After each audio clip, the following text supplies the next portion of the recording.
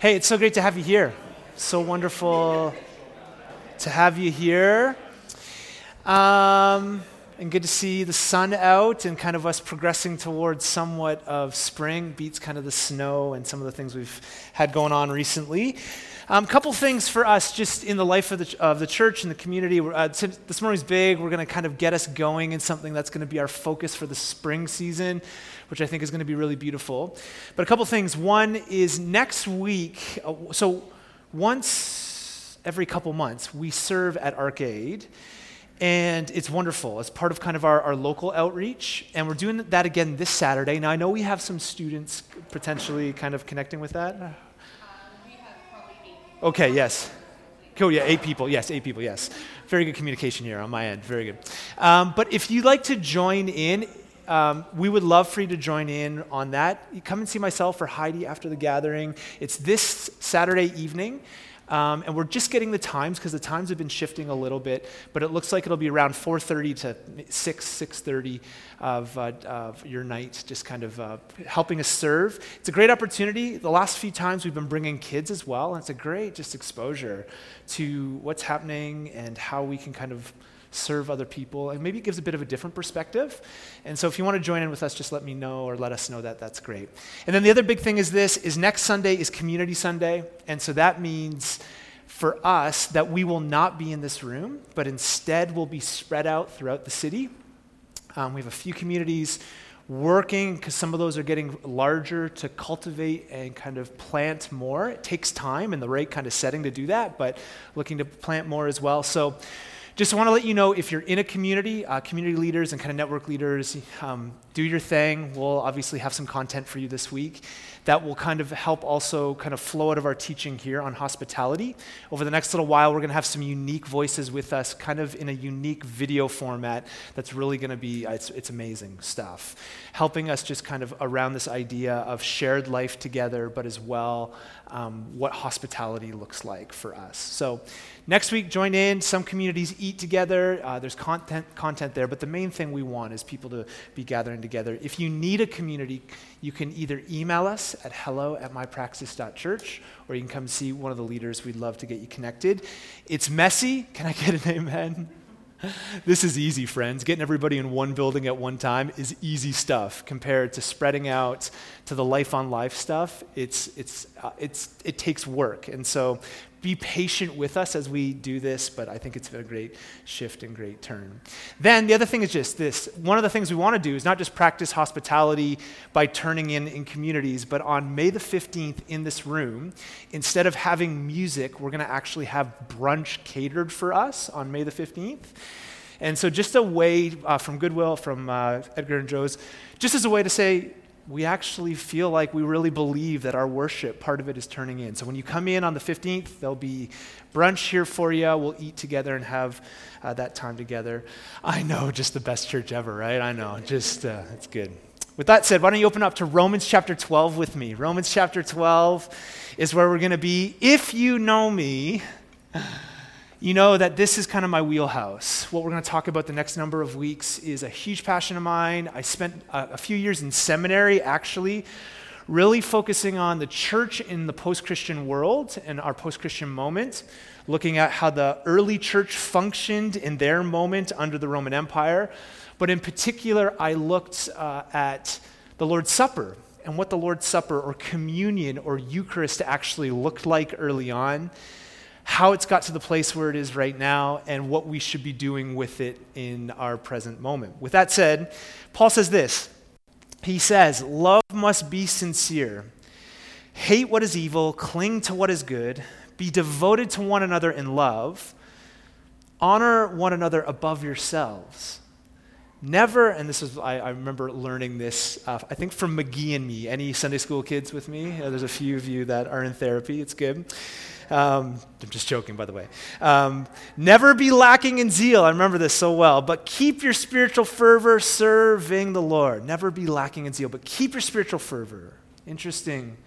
The call, just on a theological note, is to stay in step with the Spirit, to actually take steps, that we're not robots or puppets on a string, but that you and I keep our spiritual fervor serving the Lord.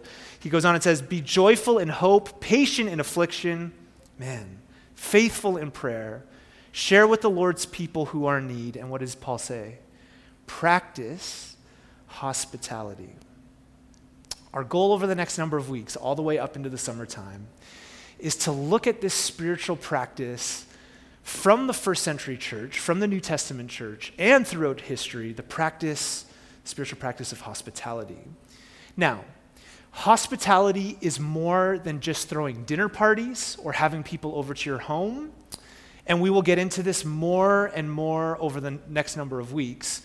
But to start, it is important because I wrestle through the tension that hospitality is more than just food. Sometimes that's our initial kind of bent, and food is a huge part of it. But I do want to start there. Because there is a theme throughout the Bible that God's people, and you've heard some of this, I'm sure, over the history of our church, that God's people have always been people of bread. That actually, the story of God from Genesis to Revelation is a story of bread. That bread has always been central in the lives of those who follow God. Anybody like a good slice of bread? Anybody, you go to Eastside Mario's, and before, they want you to order, and you're full before they even get there, right? Wolfgang von D, there's a name, there's a baby name. I know there's some babies coming. Wolfgang von D, yes, says this. He says the expression to eat bread meant to share a meal, literally in its language, not only for the sake of eating, but in the sense of coming together and associating with one another. He goes on, he says, in the Hebrew culture, an invitation, listen to this, an invitation to eat bread was synonymous with an invitation to enter into relationship and to join a fellowship of people. That to actually extend a meal to somebody in the first century and even before in the ancient world had huge ramifications, just social ramifications in what you were doing when you would invite somebody into your home to eat. The word companion literally means bread together, right? So bread, it derives from a Latin phrase, together, com, right? I'm not great with Latin, and bread, pani, company literally actually means together bread or bread together. Now, if you wind back, what I want to do is just take a couple minutes because I think it helps frame for us what we should be experiencing in our moment. And there's a couple places we got to go. One is the story of Israel. Don't worry, we won't be too long. And then it's the story of the early church. Think about it with me. If you know your Bible, you've been around for a while, what was the primary way in which Israel remembered God's action of redeeming them out of slavery? If you just rewind with me and you look back at how Israel remembered this beautiful deliverance out from an oppressive king named Pharaoh, they didn't remember through a speech or a wicked PowerPoint presentation, right? It wasn't just like really, here's how we're going to remember. Moses is going to get up on the mountain every once in a while, and he's going to give us really amazing teaching. This is actually not how Israel remembered. They remembered through a meal. You know this if you've been around. Every year they remember together through a meal. It's called, thank you. I feel so validated. Passover. It's good. Passover. What's crazy about Passover is the intentionality of Passover. Like, we could spend weeks on this because every action in the Hebrew community that they participated in was rooted in their identity as God's people. So when they would get together for Passover, these actions were something that basically put on display God's love. It showcased that they were God's people to the nations of the earth. And so if you read through Exodus, Leviticus, the Passover meal was instituted for Israel as a way every single year of remembering God's great act of deliverance and getting his people out of Egypt. And the meal held, like for the Jewish people, crazy, deep significance amongst that community, and it was a part of their yearly rhythm. It was also, some of you maybe had a Seder meal in this room. It is an elaborate meal with every single element within the meal accompanied by an explanation of the particular symbol attached to it. And so you literally walk through the meal, and what you're doing at Passover is you are re-walking through the Exodus to remember and to remind yourself of God's great act. Now, this is not rocket science, guys, but a couple of weeks ago, as we were in Passion Week, you flip to Jesus and his disciples, and what is he doing? He's doing what every other Jewish dude, a Jewish person, but especially as he's gathering with his disciples in this context, what these Jewish dudes would do. They would eat this Passover meal with friends and family every single year. So it's not a surprise that on the night of the Last Supper, that Jesus was taking a Passover meal with his friends. And on that evening, he was doing what everybody else would have been doing as they descended, many of them on Jerusalem. But there's something different on this particular Passover, because as we know, it would change the course of human history as Jesus would go to the cross. But before us is the reality that at the Last Supper, Jesus would institute something called the Lord's Supper, which in its context would be seen as the new Passover. So as Jesus is on Passover evening with his disciples, giving them instruction that when they would gather in the future, that he would be leaving them, but when they would gather in the future, they would eat and drink together, there was an expectation that his apprentices would remember and participate through the action of another meal, through the Lord's Supper, taking the bread, taking the cup. And these kind of symbols would serve to remember his death and resurrection and in turn create this new humanity. So here's what Jesus didn't do before his death. And just to remind us, just like Israel, it wasn't speeches, it wasn't really great teaching, it wasn't a PowerPoint presentation. It's the same with Jesus, though. He gets his disciples together, and he does not, I know it's crazy for Western Christians, especially in a world that very much pastors can be seen as CEOs, he doesn't get them together and have a strategy session. I know. He doesn't pull out like a whiteboard and go, here's how we're going to change the world.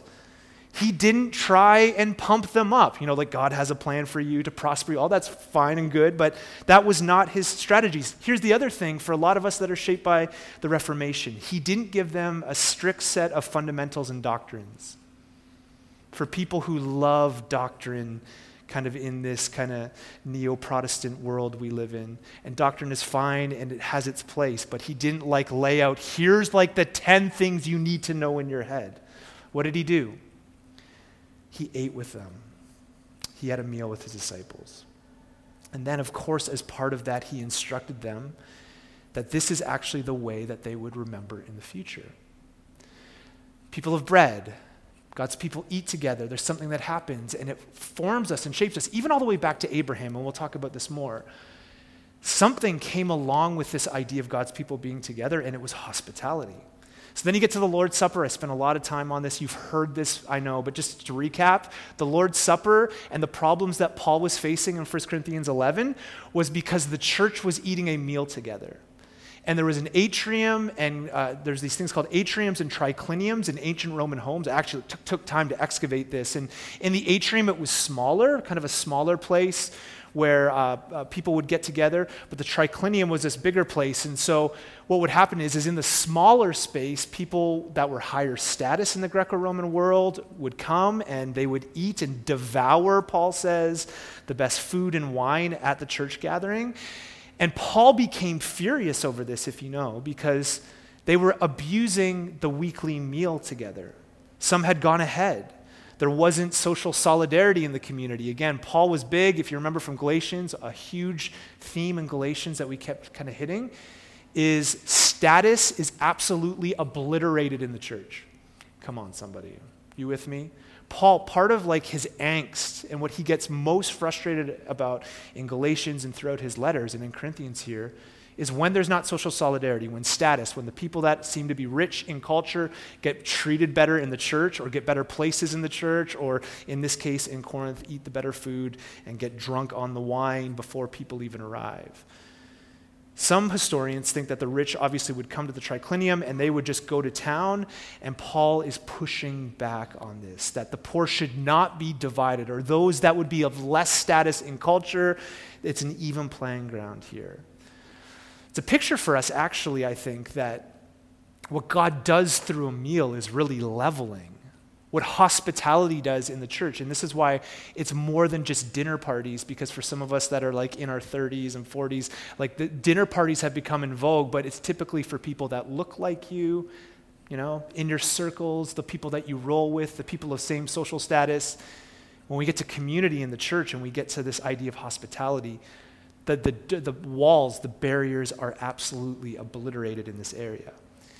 Now, what's fascinating about this whole thing, we'll get into this again, I know I'm like prepping for the future, but in the first century church, whether it's in the New Testament church or for the first at least 100 years of the early church, there was no church gathering without a meal. None. Andrew McGowan, one of the leading scholars on this, said this. He says, breaking of bread was not a social event additional to worship. So some of us grew up in environments, in the church I grew up with, some of you were there, we called it the afterglow. That's what they called it, which is, I'll give you a couple minutes, and when it settles in, you know, you can just laugh. You can even laugh out loud. That's literally what they called it. But anyways. Okay, good. Glad you're here. Let's pray and go home on that one. Okay, they called it the afterglow. It was like this thing after once in a while where we ate together. I'm ruining the quote. See, some of you are just like, it's just popping up left and right. It's good. I see smiles, burning faces. It's great. Okay, let me start again. Andrew McGowan, he's good at this, okay? I don't want to ruin his quote, all right? Breaking of bread was not a social event additional to worship, nor a programmatic attempt to create fellowship among the Christians, but he says this. The meal was the regular form of Christian gatherings. There was no primary form of worship in the early Christian community without it being incorporated into a meal. Everybody says, I hear this all the time. We just need to get back to being like the early church. Now, I think this is descriptive, not prescriptive. I think there's things that have changed, and we may even get time to talk about how it's kind of in this moment for us this morning, the meal has kind of, I don't want to use the word whittled down, even though I just said it, but kind of it's whittled down to a package of grape juice and cracker for us. There are ways in which we got here, but just a reminder for us that in the early church, it was a meal. The Lord's Supper was not something additional to worship. It was the worship, McGowan would say, it was the worship service itself. Food, hospitality, turning our chairs in. Like in our world, and I know we sit in rows, and that's great in these moments, but I mean, this was a community turned in. I realized as I was reading 1 Corinthians 11, after a while, Paul couldn't even, at one point in our church's life, really even get mad at us. And I know it's like people aren't coming early to get drunk and stuff, but like he couldn't get mad at us because we weren't even really practicing hospitality and turning our lives in around the meal. I mean, the rumors that went on in the first century were amazing about the church.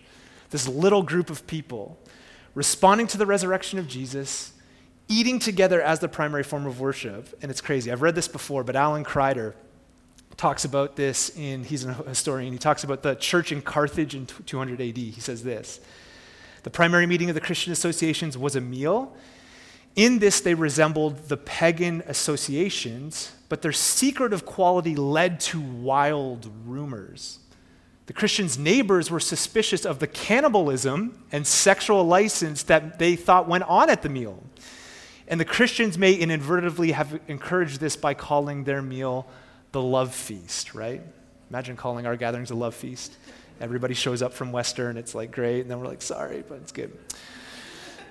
In Carthage around AD 200, these agape meals were the central liturgical event of the community. They took place in the evening, at least weekly, and were occasions on which the community ate sacred food called Eucharist and experienced the intensification of the common life. Tertullian reports that they were real meals in which participants ate ordinary, non-token food in modest quantities according to their circumstance and in order to meet the needs of each other.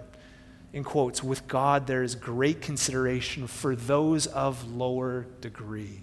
I love that. This is what hospitality does. For those that have less, it brings them in. It goes on, before the meal there was a prayer of blessing, and after the meal there was a time of spontaneous worship that may have been a Christian adaptation of the Roman after-dinner symposium. So they kind of adopted the Roman practices around symposium and turned it in towards King Jesus. According to Christian conventions, no one during the meal was to eat or drink too much, because during the symposium, lucidity might be required of any member who is asked to contribute to worship. So basically saying you don't get drunk at the meal because you may be called on to like pray or lead worship, right? There you go. In quotes, each member from what he knows of the Holy Scriptures or from his heart is called before the rest to sing to God. Awesome. Anybody want to come up? It's all good. In this face-to-face setting, the Spirit might empower any member to contribute to the upbuilding of the entire community regardless of their education or wealth. I love this. This, Kreider says, multi-voice participation intensified the sense of family identity and gave substance to the notion that the community was a family of brothers and sisters. And the prayer that brought the symposium to conclusion, the Christians made their way home knowing that they had dined not so much on dinner, but they dined on discipline. This is what hospitality does. This is what an eating community does. It levels the ground. It invites everybody in. It creates all sorts of wild rumors. And if you've ever had this, we've had this even in our own neighborhood. What is going on? Because our house was kind of a fishbowl with a big window at the front, people coming in and out, creates rumors. The pre-Christendom practice of the Lord's Supper seemed, as we look at Paul's writing, seemed to embody four things. It was a meal in honor of Jesus, in the name of Jesus, that took place in homes. And it was not something additional to the worship gathering, but it was the gathering itself. Now, I think this is more descriptive than prescriptive. Obviously, we're meeting in Rose today, and we can still practice hospitality in different ways, but a picture for us that sometimes when people say, I really want to get back to being like the early church, I often feel people do not know you do not know what you're asking when you say that. Sometimes we glamorize early church if you look at the problems, especially even around what was going on in homes, but even more so in the deep practices in which they moved and functioned. Now, it's my conviction, this is not gospel truth, but amongst everything in a post-Christian world and now a post-pandemic world, that actually the pre-Christendom form of worship, the practice of eating together as the gathering, I think is actually a great prescription. This is just personal, this is not like gospel truth, but this is just Drew Fest leaning in and looking at the culture moment to go, maybe the best thing for a post-pandemic world is what the early church experienced together. We taste salvation. We eat together. We're hospitable. We open our lives together, and that changes, especially with all the disorientation right now, especially that's evolving online right now with deconstruction and people's views of the church, and it's just everything that's coming to light with abuse and power and the megachurch and all of that, like all that's happening over the last even 12 months it's startling in some sense. The fall of very prominent leaders, all of this, maybe this is the best way forward. Tim Chester talks about Jesus, and he says, when you look at the mission of Jesus, it was basically his sole mission was to eat with people. That if you actually take meals and you take meals out of the Gospels, if you take meals out of the New Testament letters, you're basically left with no New Testament. He goes on and says this, Jesus' mission strategy was a long meal. Stretching into the evening, he did evangelism and discipleship around a table with some grilled fish, a loaf of bread, and a pitcher of wine. If you share a meal 3 or 4 times a week and you have a passion for Jesus, then you will be building up the Christian community and reaching out on mission. I couldn't agree more. It's fascinating. Even the Easter story of Jesus in Luke 24, kind of going out with the disciples to Emmaus. These disciples are disappointed. They've put their trust in Jesus. They think he's in the grave. And 2 times it says in that little instance, it says that through breaking of bread, their eyes were opened. So the breaking of bread with these disciples, their eyes were open to what was going on. And if that could be, I think that's a beautiful picture for what the church can do. And even what I've seen in my own life and ministry, oftentimes it's through the breaking of bread and putting hospitality on display that questions are wrestled through. And there's time to slow down, and oftentimes our eyes are open. Our eyes are open. Not only that, Titus 1, Paul's very clear that amongst all we think of leaders in the church, here's one thing we don't talk about when churches look for new pastors or want people to come in and lead. You know what? One of the number one things that Paul addresses around leaders in the church? Hospitality. We think of gifts and strategy and what can get done and what you can do, and it's fascinating that Paul just drilled down on actually to be eligible as an elder in the church. One of the top things that Paul talks about is hospitality. Crazy. Bread together. We, brothers and sisters, are a community of bread. We're in a long tradition from Abraham all the way through the early church to now, where we are these people where God does something among us when we eat together. Now, there's lots that could be said. You hanging in there? How we feeling? Good? There's lots that could be said. There'll be lots probably said over the next 8 weeks or so. Here's a couple things. Here's the danger with the practices. The danger with the practices is we just talk about it, right? This is the big danger. This may not be rocket science or really inspiring, but just a reminder that we've got to kind of do this together, right? So I don't know about you, but I get caught in the trap at times, and teaching and doctrine and all of that is important, but I get caught in the trap with some of these practices because I am an information junkie. Is there anybody with me? I listen to podcasts. I read 50 or more books a year. I am a reader, a learner. I love it, okay? And so for me, I can get drunk on the euphoria that comes with learning and listening and kind of engaging content. But just like any practice, we've actually got to do it. Just like all the practices we've covered, right? We've done podcast after podcast and tons of teaching and training on fasting. But the reality is at Lent, you can have all of that available. You just got to do it. We've got to do it. The same thing for me. I don't know if there's this tension with you as it is with me. But even I think about prayer, the amount of books and podcasts and things that I've just endeavored and consumed over the last few years on prayer, because I see a deficiency in myself of my lack of prayer at times, that I just want to kind of engage and consume content thinking that will do something for us. And realizing that part of the rhythm is I just got to pray, right? I've got to do it.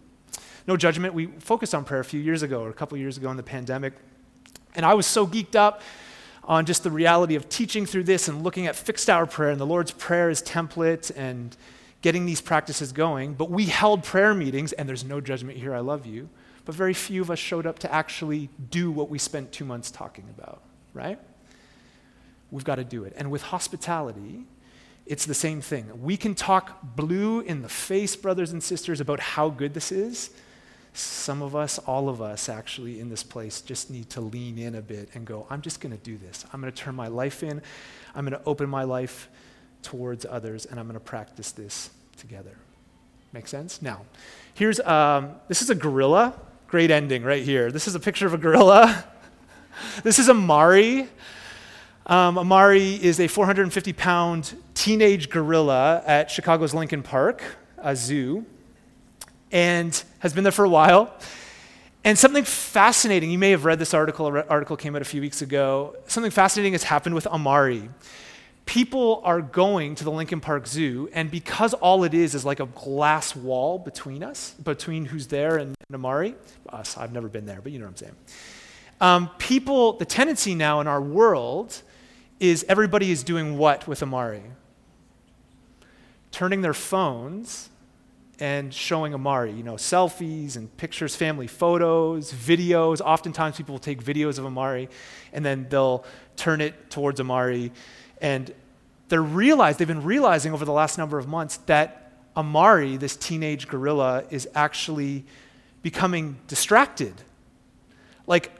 Around their situation and what's going on around them has become very drawn in, and almost as though there's an expectation that people now have to show their phone with their pictures, their selfies, their videos of Amari or whatever.